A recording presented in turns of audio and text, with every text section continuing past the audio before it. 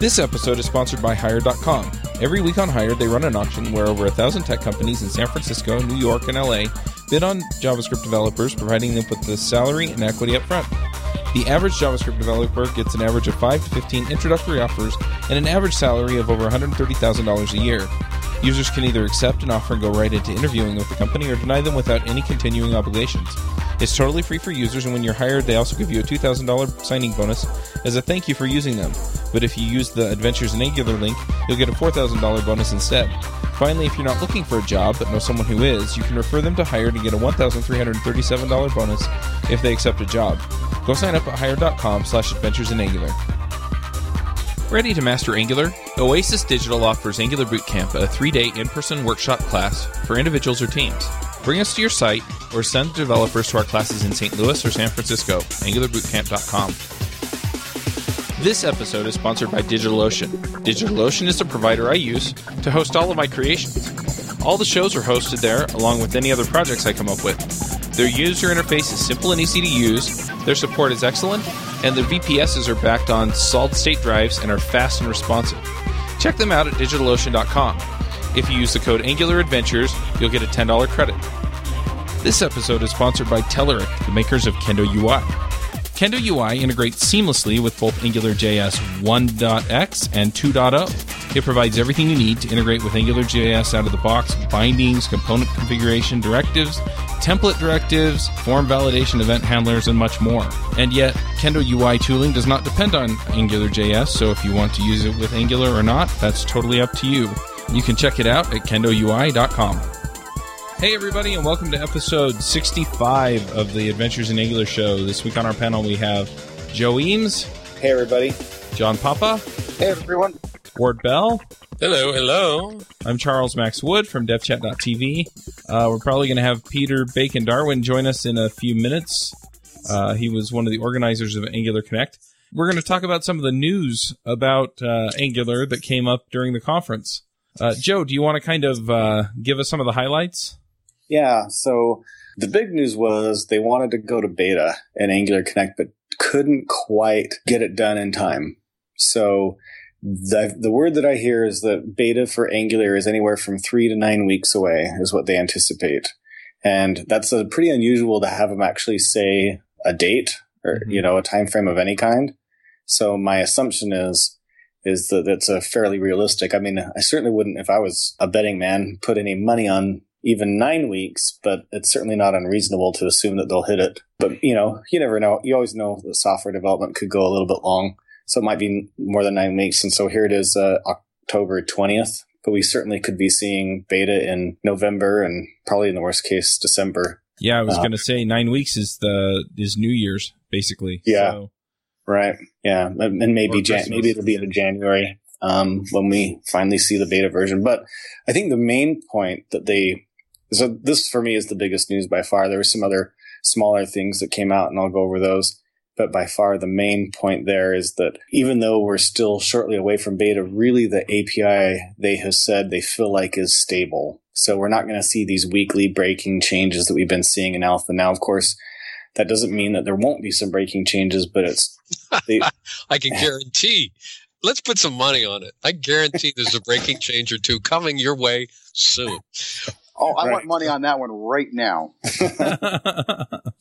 I think that's a fair bet since they're not really willing to put the beta or release candidate stamp on it quite yet. Right. Well, and even in beta, we should see some breaking changes. Yeah. But I think for the Angular team, beta means two things. One, the API is stable, not static, but stable. Right.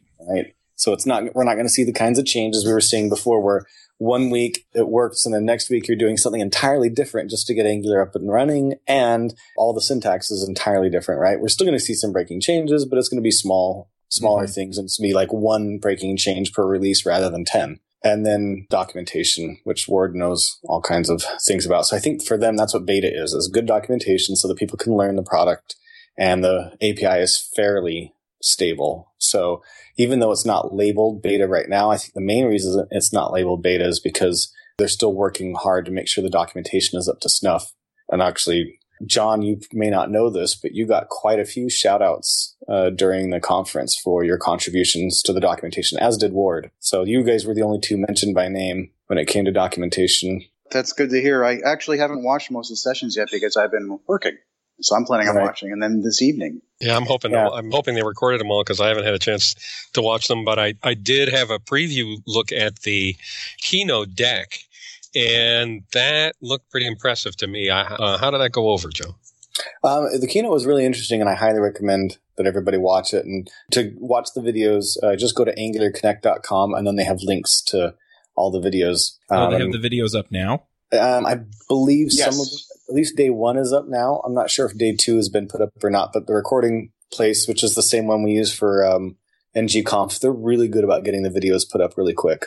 Yeah, and the keynote got up a little bit late from yesterday, and I watched the first 15 minutes of that this morning, but the quality was pretty good, and it did get up there this morning. Right. Certainly by the time anybody's listening to this episode, they'll all be up. So for me, what was interesting about the keynote is that each person talked for just a short time, and they had a lot of different people go up. Like the Ionic guys got up and talked. I'm trying to remember who else got up. Oh, wow. So it wasn't just the core team. No, right, I scanned through the deck. They had they had like 7 or 8 different people there. You know what it reminded me of, Joe? It reminded me of a Microsoft keynote. Did it really?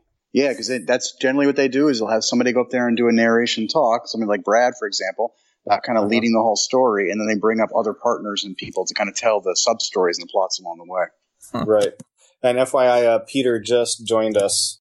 Hi, guys. Hey, Peter. Good to see you or hear from you. Long Peter day for a conference organizer, huh? Yeah, I'm literally about to go to bed, but I thought I'd pop in and say hello to you all. Well, thanks for putting on such a great event. Did you? I guess you watched it on the live stream? I'm planning on it, but it sounds like it was from what I'm hearing. Yeah, they're mostly taking my word for it. It was brilliant. Yeah, it was fantastic. So who else was in the keynote besides Ionic? Brad and Igor were the only 2 core team members that spoke. Telerik. Yeah, Telerik was there. And they're doing a bit about NativeScript, weren't they? Right. Wasn't the TypeScript team, did they get up during the keynote? Or was that later? Maybe that was the first talk afterwards. No, straight away afterwards was the new head of the TypeScript team. Yeah. Yeah, the new head. And then the Meteor guy was up there too. Oh, yeah. Right. Meteor guy was up there. He was talking about performance. That part was particularly interesting to me. And of course, you always have to take every performance graph with a grain of salt because they can always choose to test the best things about performance. And the fact that Angular 2 doesn't use a virtual DOM means that there are definitely things you can do which are going to show that other frameworks that do use a virtual DOM are faster for that type of thing. But the graphs that Meteor Guy was showing were showing that Angular 2 is the fastest of the major frameworks that are released right now, and both in initial rendering time and in re-rendering and updating time. So it was a pretty serious performance measuring effort. And as graphs go, it was pretty. The other graphs were sort of linearly going up, and the Angular 2 graph was just flat as a pancake. Right. It was like orders of magnitude faster. Yeah. And I don't know how that exactly is, how realistic that measure is, but it was very dramatic. Yeah, certainly we can rest assured, which I think we could always have done this even back with NGConf when we first saw these performance metrics, that Angular 2 is hanging in there with the fastest of the frameworks, whether it truly is faster, in every case or just faster in a few cases, whatever the point being, it's right up there with, we don't have to worry about performance when you're dealing with Angular 2. And they talk to, in different places about using immutable data and observables to potentially even increase your performance even further. But even without I'm betting that flat line was with immutable data. That's how you get a flat line like that, is when they use immutable data or sometimes with observable data. Yeah, look at the graphs. Some of the things of the flat line weren't necessarily as you increase the load. Some of them were just over time and things like that. And hey, guys, go check it out. I think Peter's going to be going to bed soon, and I'm dying to hear stuff about Angular 1.x as well. And Peter, that's your niche, isn't it? Peter did give a great talk on 1.5, so that, and also all the effort going into NG Upgrade, which I think you participated a lot in that, didn't you, Pete? Yeah, so the talk I gave was, in fact, in 2 parts. I did it with Lucas Mirrellman, and the 2 parts were, part 1 was what's coming in Angular 1.5, and part 2 was what upgrade features are we looking to add to the ecosystem as a whole to help people move from 1.5 or 1 to Angular 2. Those sound like 2 episodes that we should have in the future. Yeah, they do. Well, the second half, which was the upgrading side, was again split into 2 parts, really, because there were 2 projects that we are promoting. There's the NG upgrade project, which Mishko has mostly been working on, although Igor and I had a little bit of hand in that initially. And then there's another one called NG Forward, which is basically annotating Angular 1 code using, basically a way of writing your Angular 1 code using decorators and ES6 classes and modules in such a way that it looks really similar to Angular 2 code. And these 2 projects, I think, so the NG upgrade project is about interoperation of Angular 1 and Angular 2 within the same application. So I want to ask you a question about that, Pete. I've seen plenty of people talking before about, hey, you want to make your Angular 1 code easier to upgrade, use controller as and write everything as a directive. And I've also played around with Angular 2 a fair amount, but I haven't necessarily done any serious effort of looking at the upgrade path. But just from my cursory look, I always kind of got this feeling that these things that people are saying to do to prepare your Angular 1 code in the end are going to make a very tiny amount of difference in the total amount of effort it's going to take. What's your opinion? And I didn't think that it was necessarily a bad thing, because writing better Angular 1 code is still a better idea. And using controller as and using more directives to compartmentalize and encapsulate your code is a good idea. Do you feel like it's a meaningful difference manipulating your Angular 1 code in this way? I think that there is a definite benefit from doing it. The way I see it is that any team that's going to do an upgrade of an application, and it must be a pretty big application to want to do an upgrade rather than just a rewrite, there's going to be a number of different facets that you're going to need to look at. So there's some obvious ones like translating the code from the way that it is in Angular 1 to Angular 2. But also there are things like understanding the conceptual differences between Angular 1 and Angular 2, getting your head around that as a team, training up on the new languages. So if you're going to use TypeScript, for instance, getting your team to understand how to use those, getting on top of the tooling that you need. Obviously, when you start using ES6 or TypeScript, then there's transpilation involved and another module packaging and loading and so on. So there's all these different features that you're going to have to build upon. And I guess one of the things that I think of in terms of upgrade is how can I do that bit by bit without trying to do everything all at once? So perhaps the idea of starting with your Angular 1 code and saying, okay, let's just work within Angular 1 to make our code slightly conceptually more similar to what we're going to do in Angular 2, which is not use ng controller, not use scope, but use components much more and try to write those components using this component as a controller as style so that you're using this rather than scope much more. I think that as much as anything is resetting the mental model for your developers so that they are starting to think in a slightly more Angular 2 way. Right. So rather than necessarily thinking how many lines of code am I going to have to touch in order to make the transition even after I've done that, I think there's more to do with how do I change the culture within my team to make them more focused on the way that Angular 2 is going to work. So even if it doesn't save you half the time, it's still a very valuable effort to go through. Because then when you do then start doing the translation, you're not trying to learn to change your conceptual view of life as you're trying to do the nitty-gritty of the component upgrades at the same time. Right. I mean, the whole point is, I think, if you're in the mindset, as Peter said, if you in the mindset that you want to upgrade and not rewrite, you've already decided you don't want to take on 100 things at once, which is what rewriting is. So if you're going to upgrade, it's better to get your head straight, right? Prepare for it. Learn TypeScript or ES6, go there. And I don't think, I know we've talked about this offline, Joe, but I don't think doing these things is going to make your code better for Angular 2 so much as it is your mental state, meaning if you learn how to do controller as and write more in line with what components and classes look like, it's going to be less of a leap for you to look at TypeScript or ES6 and go, okay, now I get this. Because what I'm seeing with folks right now who are still using Angular when they were started it with like Angular 1.0, some of those patterns that they're using, and I showed them Angular 2, it was a massive leap for them to think about System.js or Webpack or TypeScript or annotations. So I kind of see this as an exercise in getting ready for the next stage.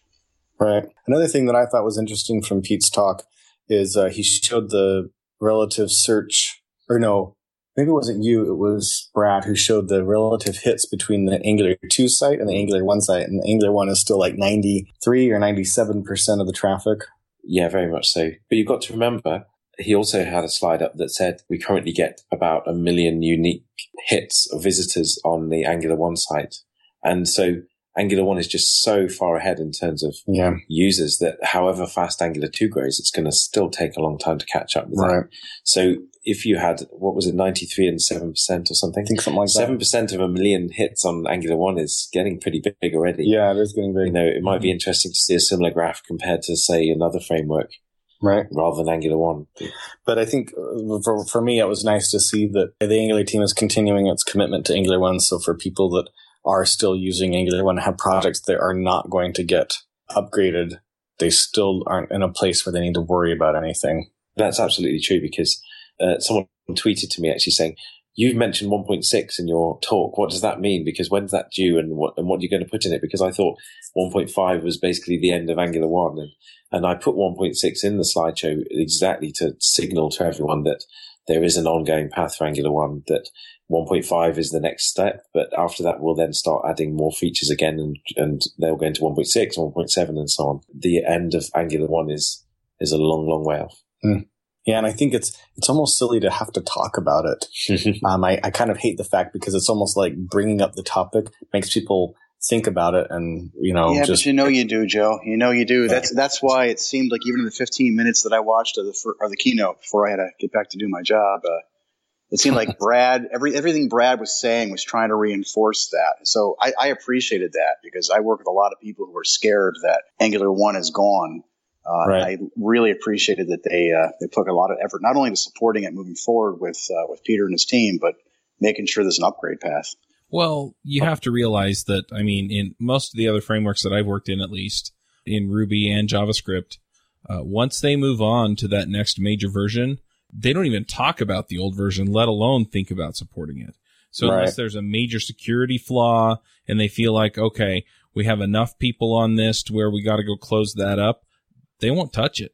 And so I think they're trying to give us that reassurance that, hey, look, we're not going to leave you out in the cold if you've got a code base that still needs our help. Yeah, that's true. Hey, like anything, it's going to disappear someday. Everything disappears someday, the support. But, as long as you're not leaving people and you've got a good path, and I like how they're tracking metrics to see, when is that point going to be. Yeah. So it's a good feeling, So being conscious of Pete, I'd like to talk about the other aspect of Pete's involvement in this thing, and maybe start talking about his involvement as an organizer of Angular Connect, just because it was a very interesting, very great conference. So I wanted to say one thing is, it's really a privilege to have Joe with us, staying with us at the moment, because over the last 6 or 12 months, he and Aaron have acted as mentors to us and given us unlimited supply of really useful information and support, and we really benefited from that.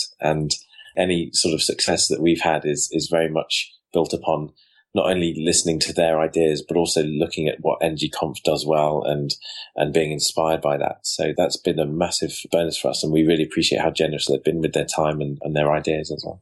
Thank you for saying that. Mm-hmm. You should have made Joe put your kids to bed. He spent a good period of time talking Star Wars with my son, so he's done his work this evening. New trailer's out. I've already bought my tickets, man. My family's got tickets. Me too. Yeah, there was an email went out this afternoon actually from my friend and my son's friends, so they're booking theirs already as well.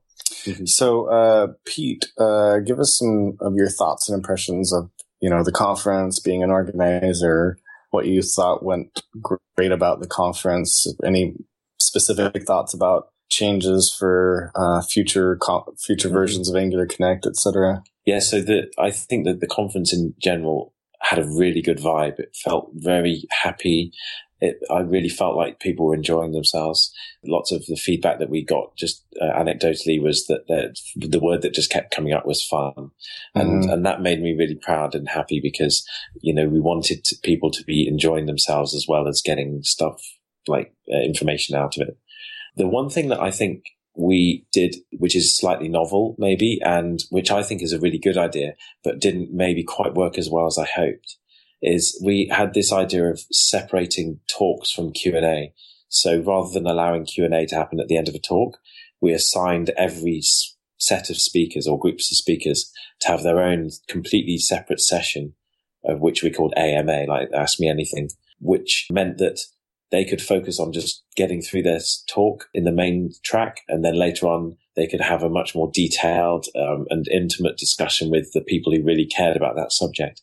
And for me, I thought this was part of what we were trying to achieve with Angular Connect of actually giving people an opportunity to really get connected with the people who are giving the talks and with each other in a more sort of intimate environment, informal environment.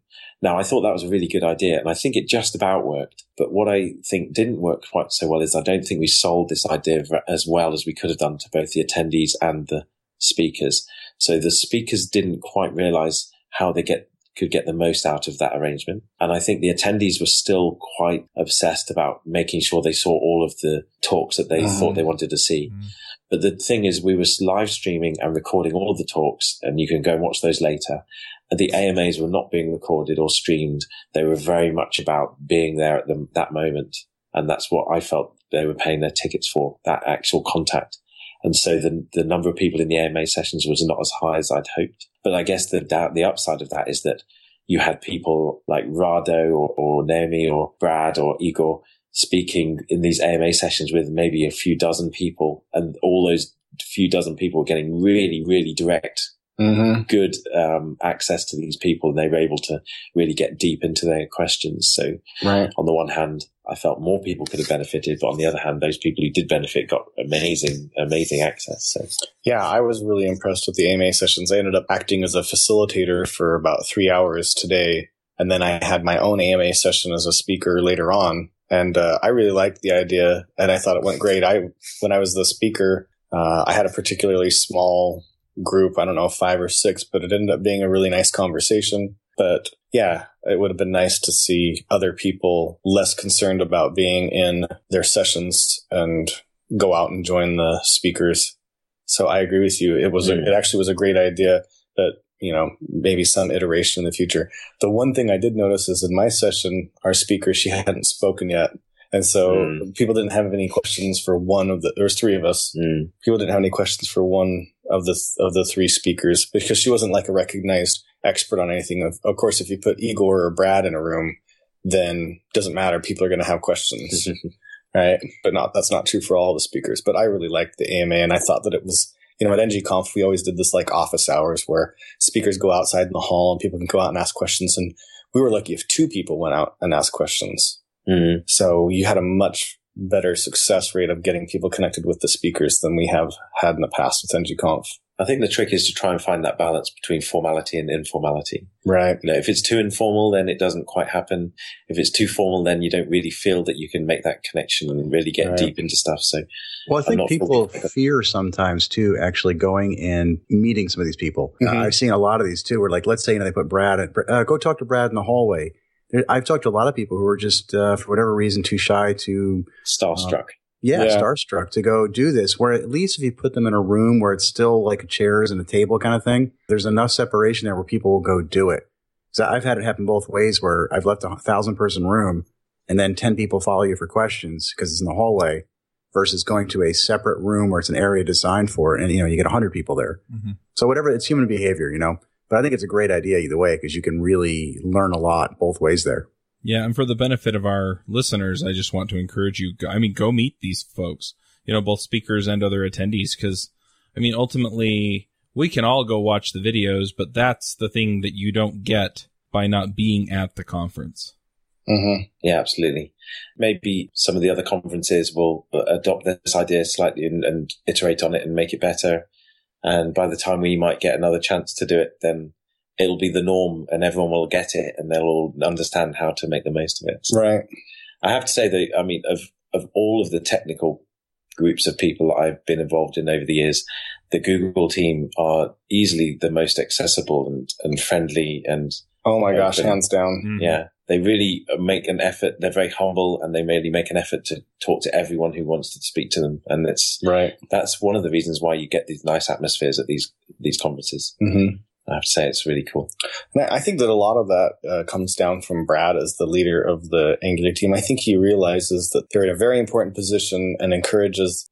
I'm sure that plenty of other teams have really decent people in there. They just don't realize that it's so valuable for other people to have access and to talk to the team members. So I was involved in a React conference, and there was a couple of times when, at least at the very beginning, I made a note to go up and talk to them and say, hey, it's important for you guys to realize that everybody that's here is really here for you. Yeah, there's other speakers, but they're really here for you. So the more you make yourself available, the better it is for the entire conference, for the entire industry, you know.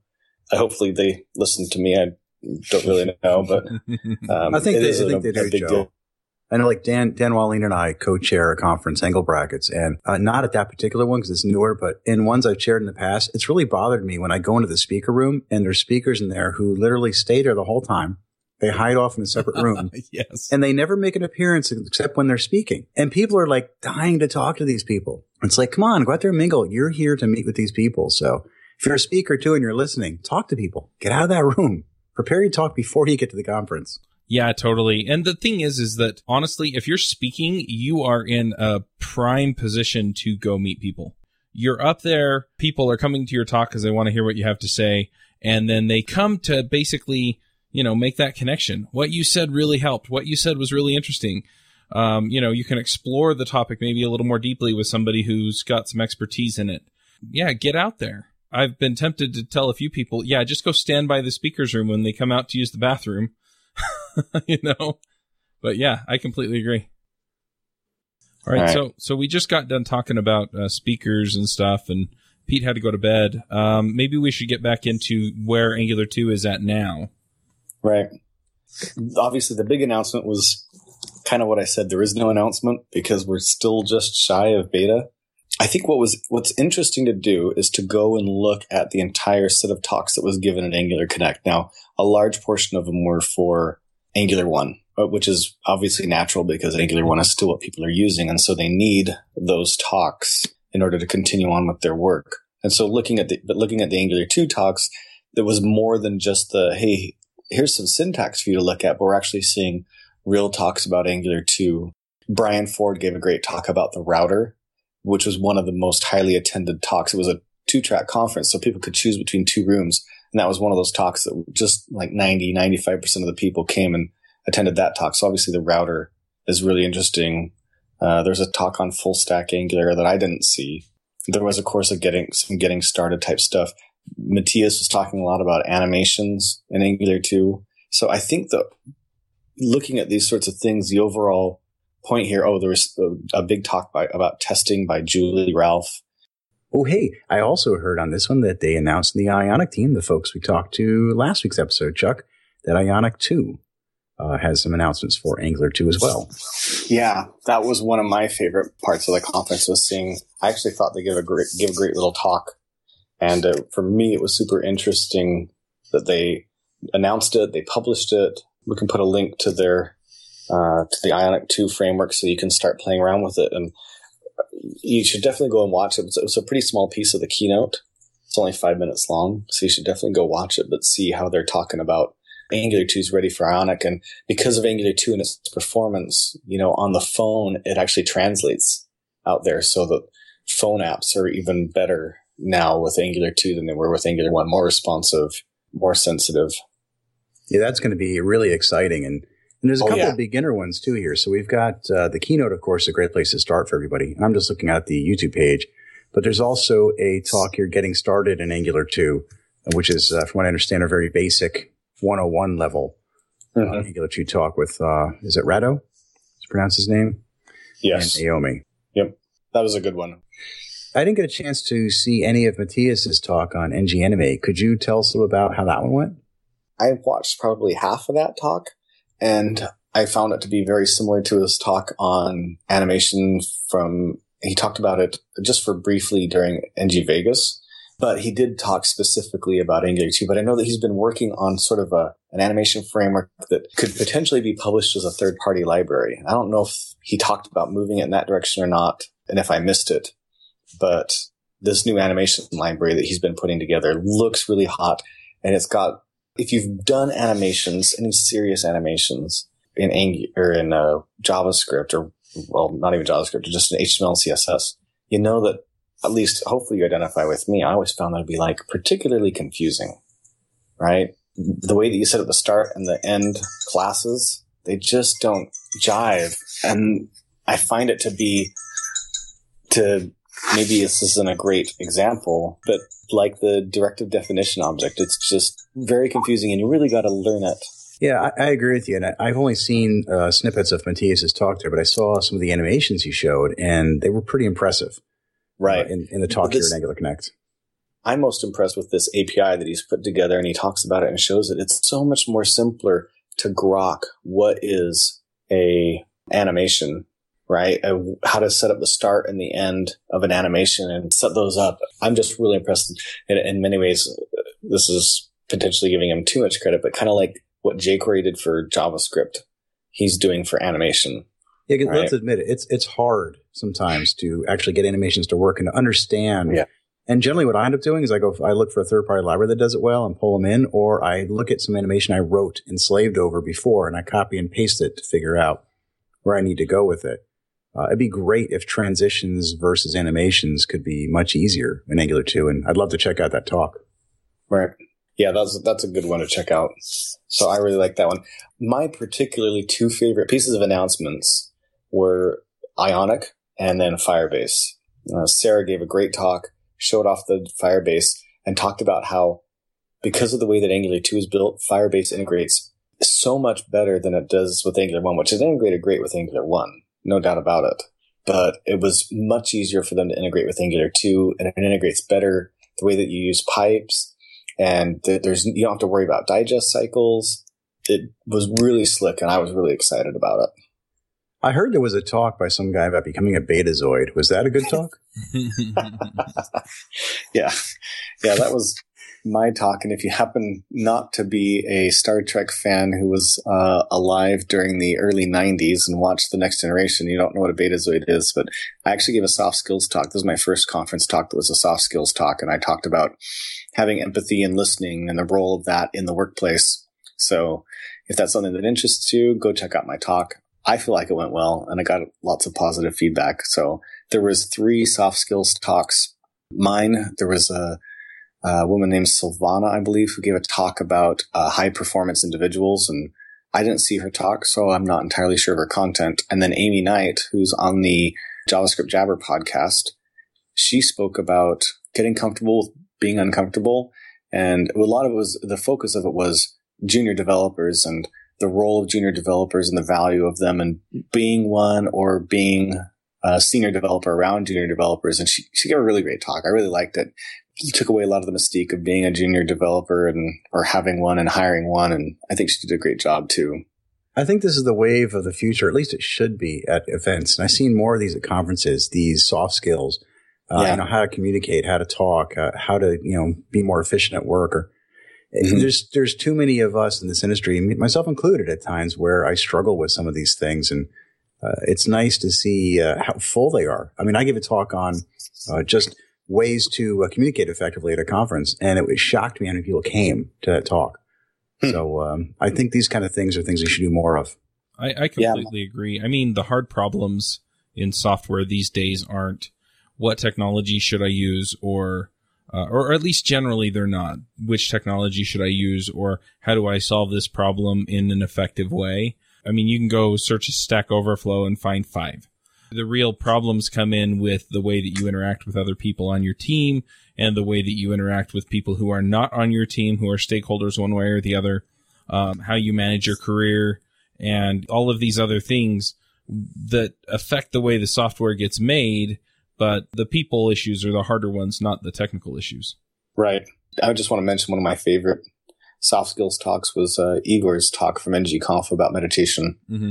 I highly recommend that one. Yeah, it's also funny to me, though, how many people dismiss some of those.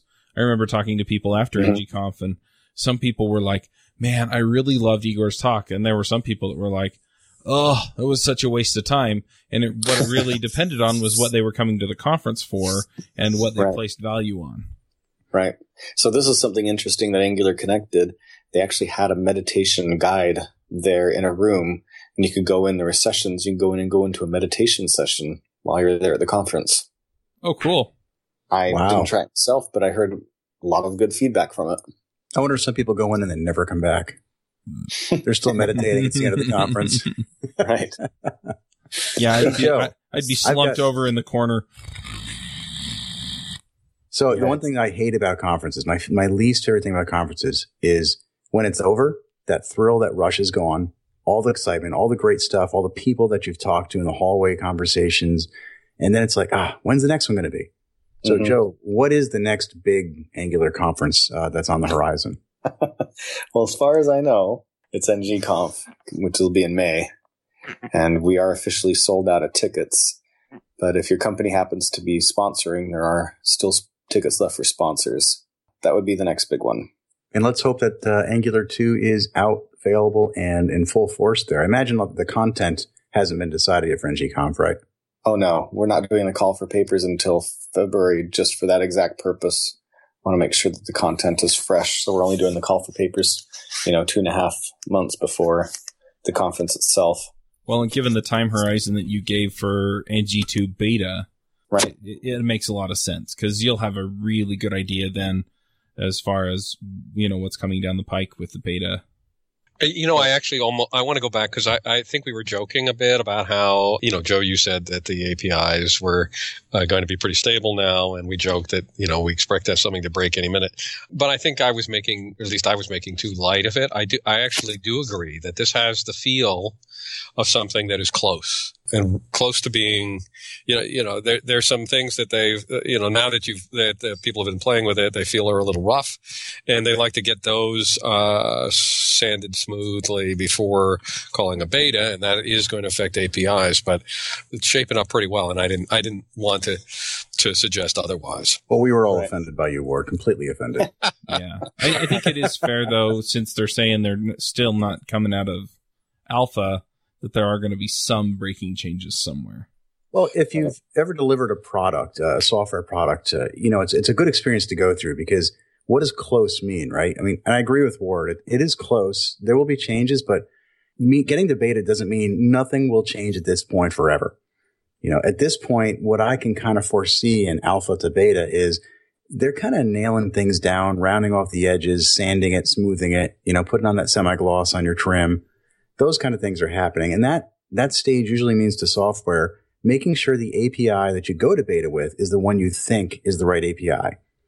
So this is the last chance in alpha, in my mind, to rename things that need to be renamed, maybe break things up or combine things that maybe should be combined, and also create sugar syntax for things that might be, maybe take 4 lines of code now and maybe we can find a way to make it 1 line. Mm-hmm. Exactly. That's closing things off. Exactly. I mean, packaging, those things, you don't even really discover that you got those things as needs until you get as close as they are now. And as John was saying that, particularly when you try and document some of these things, you realize that you're telling people 4 or 5 steps to do something that shouldn't take that long. And just a little bit of something on the top of that would mean that you didn't even have to talk about it. You could leave that as an advanced topic. Those are the kinds of changes that I see coming, and that trickles down into the kinds of practices that we recommend to people as the practices they should follow. Those things need to be done, but it really has the feel of a framework that is close and that I would actually enjoy using. I just want to pile on that a little bit. I mean, when you say that the API is solidifying, what that means to me and what I usually think of with alpha is that there's less experimentation. So essentially, they're not building 6 different ways to do it and seeing which one really makes sense. When they go into beta, they've pretty much settled on one. And unless something major comes up, they're not going to change it. Right. Like you're not going to see major new components pop out of here or one disappear, which is worse.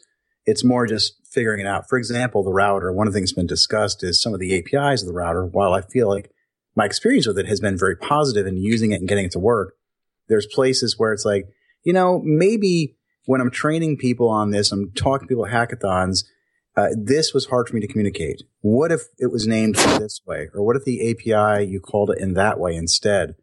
Those are the kind of things that I see possibly, hopefully, changing before we go beta.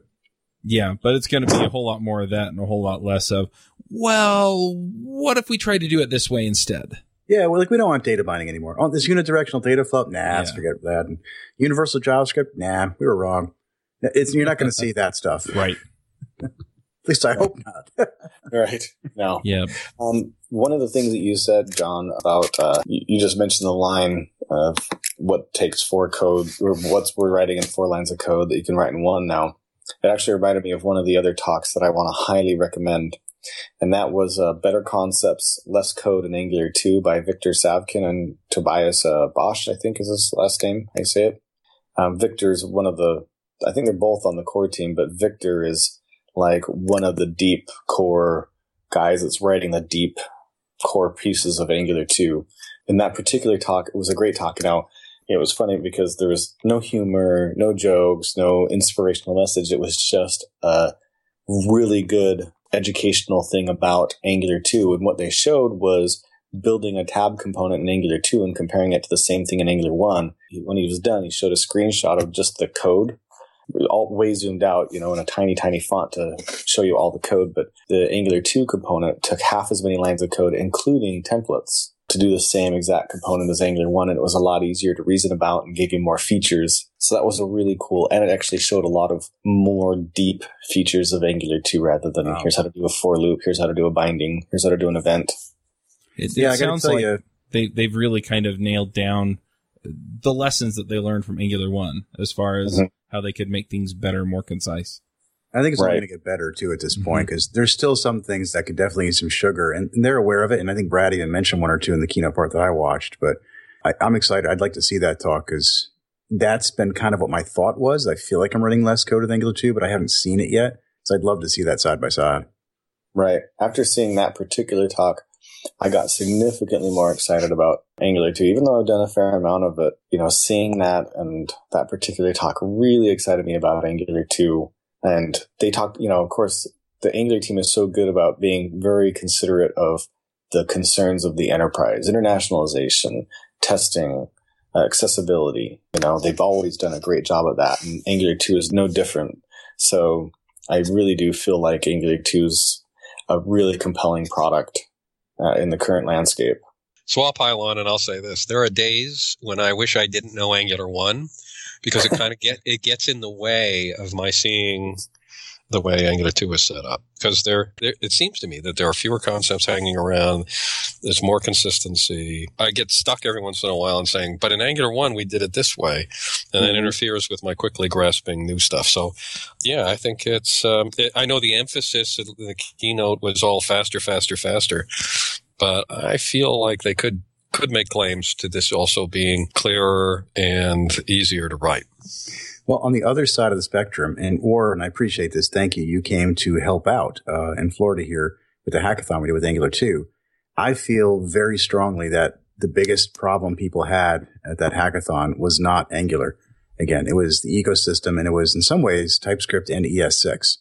There's a lot of people out there who really seem to struggle with this, at least, and we had over 100 people at the Hack Night. They had a lot of problems with going to use that stuff. And the things that they mentioned to me that they didn't like was that syntax. They felt like ES5 was like they knew it like the back of their hand. So this isn't an Angular 2 thing, but I feel like there's still mountains to climb because that's a friction point that has to be solved for people. People are going to have to start learning how to use these things. Because even though you can use ES5 with Angular 2, I think it really behooves people to start learning ES6 and TypeScript. Yeah, that's true, John. And unfortunately, that mountain is sitting right in front of the door.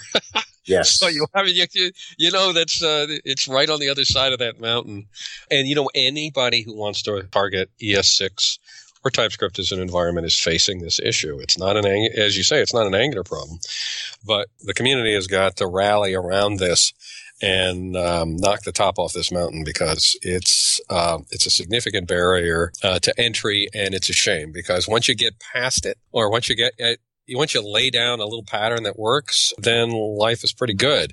But getting over that hill is tough. So one thing we kind of briefly talked about Ionic and Ionic 2 coming out. I don't know if I've heard much of the story with NativeScript. So I know that they claim that you can build native apps with NativeScript, but how does Angular figure in if they're using actual native components? Or is it a hybrid app like Ionic? Well, I particularly don't know very much because I missed that talk. I did see I think a few minutes of it, and they were talking about it. I know that they've been talking about the fact that the rendering engine for Angular 2, as they turn it into HTML, is a component that can be pulled off and you can put an entirely different rendering engine. So if you're, rather than rendering out to HTML and using HTML templates, instead you could be rendering out to some native widgets. Okay. Similar to the way that you can do like iOS and stuff. But I personally don't know that much about it. I missed that particular talk. I just know that that's something that they've been always keeping in, so that the core framework itself is separatable from the rendering engine. Okay, well, we'll just chalk it up as an episode we should do. Talk. Yeah, let's do an episode, and we'll have to watch that talk as preparation. Well, the way they pitch NativeScript in general is, and this is on their homepage, right? It's develop iOS or Android or Windows Phone apps from a single code base. So the idea is you write your JavaScript and then it kind of goes everywhere. How they get there, I don't know for sure, but I believe they use the JavaScript bridge on the native devices. But yeah, that's one of those talks. I was actually kind of surprised to see them in the lineup at this event, but I'm really curious to see kind of where Telerik takes us. Yep. Yeah. And just fair notice as well, Telerik is a sponsor of this show. Nice. So we should say nice things? Say whatever you want. I've told all of the sponsors we will say whatever we think. But no, and NativeScript, to be fair, NativeScript, I've got a lot of friends at Telerik. They've been asking me to look into it. And quite frankly, I have not had time to dive into that yet, but I'm hearing it in enough circles. And that's kind of how when I'm not looking at something, if I hear it from enough people, the right people in the right places, that's when I start to take a closer look. And I think that one's getting enough talk now where it'd be worth doing a little dive to see where that goes. Yep, absolutely. Yeah, and also in the interest of talking about the mobile space, I mean, we could also probably do an episode with the guys from Famous, because I know that they also integrate Angular if you would like to. We should get them on, and we should get Burke Holland there at Telerik to talk about NativeScript. All right. Cool. Yeah, I like it. So, is that the end? I don't know. Is there anything else that we should talk about? There was one other thing that was actually a really big thing. Documentation-wise, they released a cheat sheet. I don't know how that slipped through my mind, but that was actually a really big piece of documentation. They got this great Angular 2 cheat sheet. Naomi talked about it, I think, in the keynote, mentioned it. So that's really interesting. In fact, there was a major release of the documentation site. So the Angular.io site has been updated quite a bit. And so there's this cheat sheet you can go get. And there's one other thing that's I thought was actually just as big of an announcement of the cheat sheet. And that is there's a new tutorial up. That's a very big, full-fledged tutorial written by none other than our own John Papa. Oh, awesome. Kudos, John. Yeah, it's a great tutorial. I've actually gone through portions of it myself, and it's actually a really good tutorial. So if you're interested in learning Angular 2, that is by far one of the best places to go and get it. In other training-related news, Egghead.io, on the same day as the conference, released a full suite of Angular 2 clips. I think they've, until this point, had like 5 or 6, and now they've got like 12 or something. So that's other big news. We'll definitely John's going to put a link to the cheat sheet in the show notes for anybody that wants to go get it. You can browse around the doc site and grab it as well, but yeah, it's a great cheat sheet. I've seen them in the past, but this is really, really good. It's a couple pages. They made a poster of it, but just to give you an idea, it's like if you look at this, it almost looks like, wow, that's all there is. I mean, there's a lot of really good things in there. Like, what's the component directive and where do you get it from? How do you import it and what does it do for you? Mm-hmm. What are the built-in directives? I think it's funny. The built-in directives section shows 4 built-in directives. I mean, how many do we have in Angular 1? So that was over 70. I counted them. I don't have that many fingers. I can't go that high. So yeah, it's really a good cheat sheet. I give kudos to Naomi for putting this together. And it's listed at the top what version it's for, because it's Alpha 44 right now. But as that changes, they keep that up to date. Right. Good deal. Well, is that it? Is that everything? That's everything that I can think of. Okay. I probably missed 1 or 2 important things. I think one thing that would be really good is if anybody cares, I think in the show notes, I'll put a quick list of the talks that I think are particularly important to go and see for people who want to get up to date about Angular 2. There's plenty of other great sessions that were in the conference that you should also check out, but I'll try to get my, Cliff's notes. Like, if you want to be up to date with Angular 2, watch these few talks here. So, Joe, I think there was another area of announcement that we didn't talk about today, which was material design. I thought that I had the impression, tell me if I'm right, that they either did a release or they came really close to having something that said material design is now ready for production. Do you recall where that stood? You're asking the guy who didn't attend that talk. Gotcha. That was actually on the website for material design. I just went to it quick because Google works like that. It says latest release 1.0.0 RC1.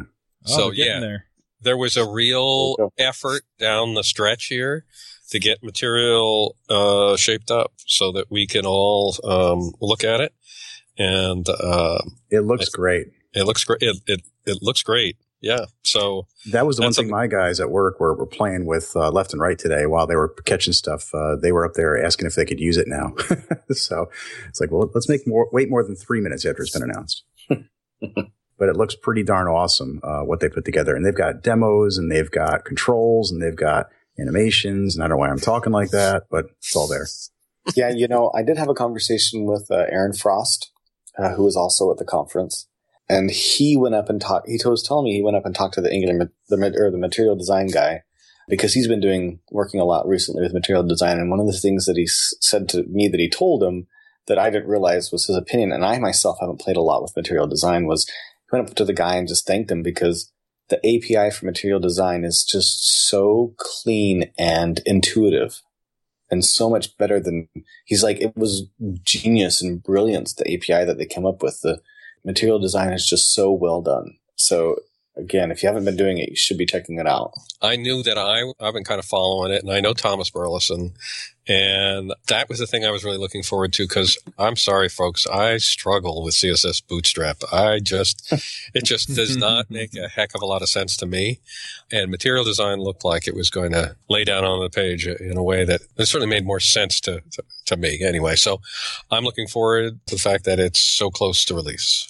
Yeah, that's one thing. I mean, I'm a fan of both Zurb Foundation and Twitter Bootstrap, but yeah, there's a lot there to keep track of. Yeah, it looks like material design, in at least some ways, is simpler to kind of keep in your head. All right, well, why don't we go ahead and get to some picks? If there's anything we forgot and you're yelling at your phone or iPad, then let us know. I've actually set up a GitHub repository where you can open issues as topic recommendations, and I will put a link to that here in the show notes. And that way, if you have ideas for shows, then you can go ahead and submit them there. And anyway, let's do some picks. Joe, do you have some picks for us? You bet. My first pick is an easy one, and that's going to be Angular Connect. Now that I've actually attended the conference, I always hoped that it was going to be a good conference. I can honestly say it was a great conference. They did a great job. So if you're in the Europe area, or you can swing the flight through your boss or out of your own pocketbook for next year, I highly recommend you attend next year. It was a great conference, and it's sort of like 6 months off of NGConf. So there's plenty of things that are news in the world of Angular to be seen at, and plenty of great education to be had. So that'll be my first pick. And then my second pick is going to be Denmark. I swung by Denmark on the weekend before I went into the conference. That just sounded funny. Yeah, didn't it? I just wanted to visit some friends, and I always love going to Denmark. Everybody speaks English, so it makes it easy, particularly easy for me as a traveler, to go up there, and it's clean and it's a nice place, and I really like Denmark. So that's my second pick. All right, John, what about you? What are your picks? Oh, I'm going on for Star Wars. The new Force Awakens trailer came out earlier this week. And if you know me at all, I love Star Wars. I love Disney. I love Marvel. It's awesome. Anyway, I just bought my tickets for my family. I can't believe how sold out they already are for it premiering on December 18th. It's crazy. I was so peeved that I didn't get tickets to the Thursday night show. I will say, John, I have not watched the trailer, but that's on purpose. I don't want to run any more footage than I already have with the first teaser. I haven't seen anything beyond the first teaser. They don't. It's funny. The trailer that came out Monday night during Monday Night Football, while my Giants got pummeled, was oh God, I wanted to cry. Anyway, while I was watching the trailer, it was funny. It wasn't like a normal Star Wars trailer. It was a little more subdued, and they didn't really reveal a lot, I felt, but it was really, really entrancing. And even my kids were just like, I cannot wait to see this. And they didn't grow up with it like we did, so that's pretty telling. Yeah. Oh yeah. The thing is, though, that I watched the trailer. Yeah, I know people don't want to spoil any footage, so I will be very non-specific. But there were some people I was expecting to be in the trailer who weren't in the trailer. Yeah, I heard that there was some stuff about that. And just to ruin I was really, really disappointed that Alec Guinness wasn't in the trailer. Oh my! And for those of you who don't know, that is Obi-Wan Kenobi in the original, otherwise known as Ward movies. Bell. Sir Alec Guinness. Yep. The dear departed went long fondly remembered, mostly for his roles in much better movies than Star Wars. Ooh. Yes. Is that possible? He was a very good actor, yeah. If you've watched anything else he's been in, yes. No, I meant better movies than Star Wars. Nah, I just let that go because Ward, yeah. That's Ward. All right, Ward. If I see Star Wars sometime this decade, it'll be soon enough. All right, Ward, what are your picks? It ain't Star Wars. No, I'm sure it's going to be great for George Lucas. And I'm glad for all the fans who were really looking forward to it. But to me, it's like watching grass grow. So I'm sorry. You got me on a roll there. I'm going to just have to let that go. Charles, what are your picks? Oh, man. I've got a few picks here. The first pick that I have, so I'm just going to pick books. I've been reading quite a few books. First off, before I get to that, I saw the funniest shirt the other day, and I'm going to pick it as well. Put a link to it in the show notes. But there was a shirt that I saw, and it was a total troll for anyone who's not a sci-fi person. And what it was it was a T-shirt, and it had a picture of a Dalek from Doctor Who on it. And then it says, I loved R2-D2, especially in Star Trek. And so, anyway, you'd have to see it and be a fan of all three franchises, and then it's hilarious. But anyway. So the books. I've been reading to my kids at night. I don't do it every night because I'm not home every night. I'm home most nights, but Thursdays and Tuesdays are usually busy. And so my father-in-law got my daughter a book last Christmas, and we read that to the kids. It's a historical fiction, and it's about the Pilgrims. It's about Thanksgiving, and I figured this is a good time to talk about it. I will put out there, because I know that he's a political commentator that a lot of people don't like. It's by Rush Limbaugh. However, this is purely historical fiction. They travel back in time. They go see Plymouth Colony. They get to, kind of experience all the stuff that the Pilgrims went through on the Mayflower and then in the colony. And it's kind of at the level of kids. So I'm going to pick it because I really enjoyed reading it to my kids, and I thought it was really interesting to see what it was about. So it's called Rush Revere and the Brave Pilgrims. Another book that I've been reading to them is The Magician's Nephew by C.S. Lewis. That is the first book in the Narnia series. It's a prequel to The Lion, the Witch, and the Wardrobe. I love those books. They're terrific. And those are also more or less at the level of the kids. The language or the words that he uses sometimes are a little bit, archaic, I guess. And so I do have to explain what this word means or that word means, but they've really been enjoying it.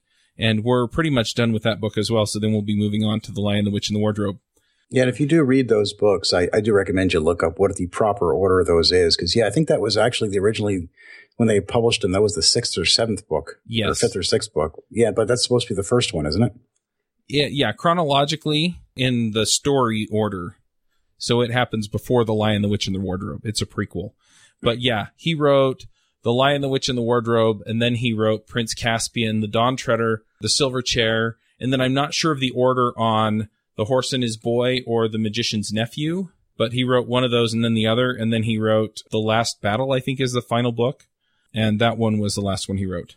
And so, terrific books. But yeah, so you can read them in the order he wrote them, or you can read them in the order that they take place in, which puts I think The Horse and His Boy happens after The Lion, the Witch, and the Wardrobe, but before Prince Caspian.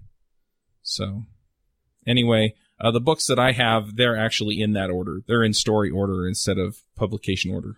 But I know that you can get them where they're numbered the other way. So, whichever way you want to go. Yeah, so the last book is, it's a financial book. It was recommended to me by John Sonmez, who I talk to every week on the Entreprogrammers podcast. And he recommended this book. It's called Money, Master the Game by Tony Robbins. It's an investing book, and it's really terrific. It gives you a lot of information that you need to prepare for the future and be ready for retirement or whatever else you need to prepare for, and have the lifestyle and income that you want. So anyway, those are my picks. We'll go ahead and wrap up the show. Thanks for coming, guys.